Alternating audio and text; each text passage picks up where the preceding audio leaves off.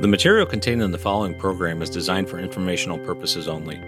It is not intended to replace existing training policies or guidelines of individual law enforcement agencies. Have a call back for 86 in 2 seconds.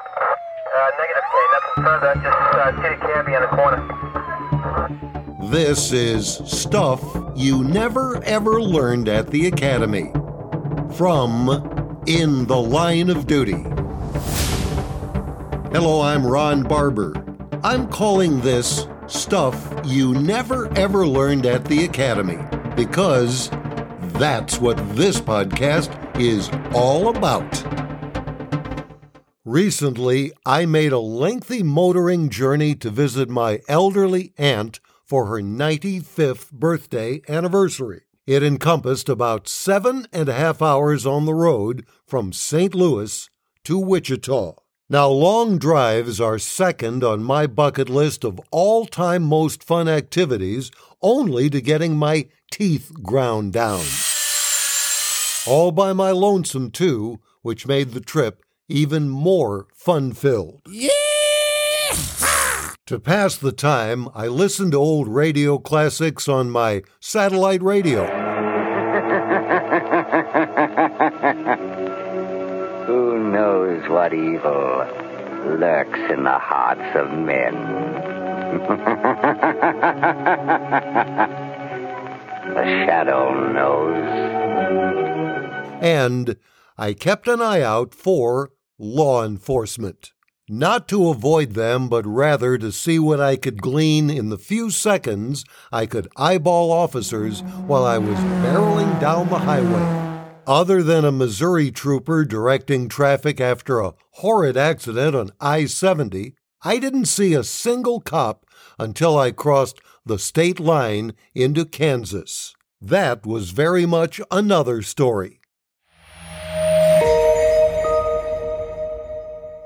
In relatively quick succession, I encountered 4 officers, either state troopers or local deputies, who had stopped vehicles in the beautiful Flint Hills of eastern Kansas for various infractions. It really gave me a warm and fuzzy feeling, too, to see that in every instance the officers had made a passenger side approach. In one case, a young officer almost ran from his cruiser to the passenger side while he also touched the driver's trunk for identification purposes. I could only presume he was so speedy because he didn't want the driver to notice he was making a passenger side approach. Don't know for sure. In any case, it gratified me to see that every cop along the way had adopted an approach that I have long advocated for many reasons for officers' safety. Years ago, we did an excellent training video featuring a veteran Utah trooper whose life had been saved from a gruesome death because he made the passenger side approach. In the video, he is seen on the passenger side moments before a big rig literally shredded the vehicle's driver's side. Had he been on the driver's side, the EMTs would have only been able to retrieve his jellied remains. Trooper Larry Orton said it best then in our interview from Volume 10, Program 3.